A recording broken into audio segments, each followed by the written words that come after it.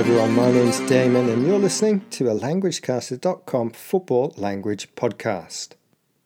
These podcasts are for all lovers of the beautiful game, football, and for those interested in learning English too. Now, Damien, the other member of the LanguageCaster team, will soon be doing a podcast on the 2023 Champions League final, won of course 1-0 by English side Manchester City. Come along to languagecaster.com to check that out as he discusses some of the football language connected to the match. On this short podcast, we'll be listening to James, a massive Manchester City fan, talk about his team's historic treble. Właśnie słuchasz languagecaster.com.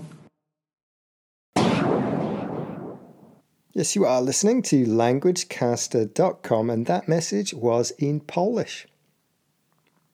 Okay, before we listen to James, let's talk about the football phrase, the treble. What exactly is it and why is it so special? Well, the treble is when a club side wins the domestic double, that's the league and the main cup competition, and the main continental trophy, which in Europe is the Champions League. And these three trophies are all won in the same season. Today we're focused on Manchester City and English side, so the treble in this case is winning the Premier League title, the FA Cup and the Champions League. Winning all three competitions in any country is remarkably hard, and only 8 teams in Europe have achieved this. The teams are Celtic, Ajax, PSV Eindhoven, Manchester United, Barcelona twice, Inter Milan, Bayern Munich twice, and the most recent, Manchester City. The treble is different from a domestic treble, which would be the league title and the 2 domestic cups, something Manchester City managed in the 2018-19 season. Okay, we asked James, a Manchester City fan, to answer a few questions about his team's treble, and this is what he had to say. First of all, which part of the treble gave you the most satisfaction?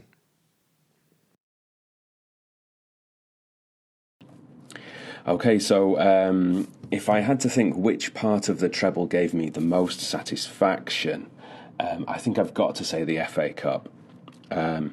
Beating United in the final, it just means so much.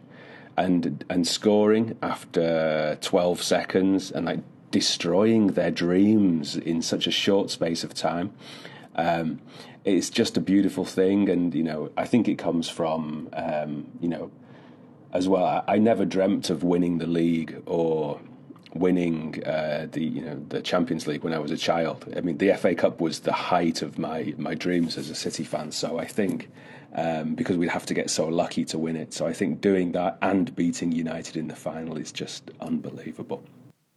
Interesting. So beating their derby rivals was the most satisfying for James, a feeling most football fans will be familiar with if their team has a big local rival.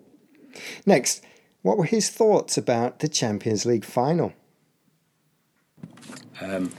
My thoughts going on to the Champions League final and I thought it was a really tough game. It was very tense, very nervy affair. My City's strengths, I think, as a team are that they have the confidence to play out from the back. You know, they're really very good at making a difficult pass, and it's safe in the knowledge that whoever they pass the ball to, they'll be able to control it and turn and get out of the press that's on. And you could just see that the players were frightened of making a mistake.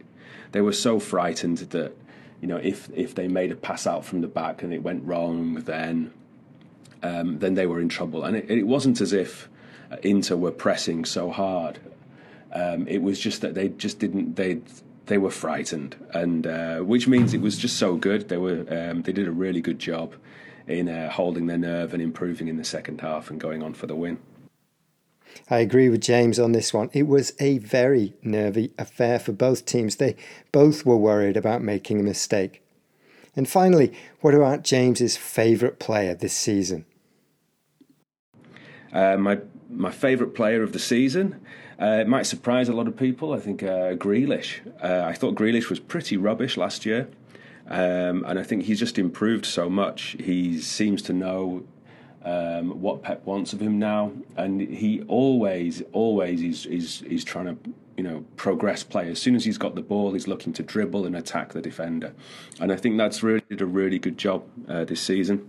Having said that, though, I think he might struggle to get in the team next year because Foden being out injured for most of the season allowed Grealish to play, and I think Foden's a much better player.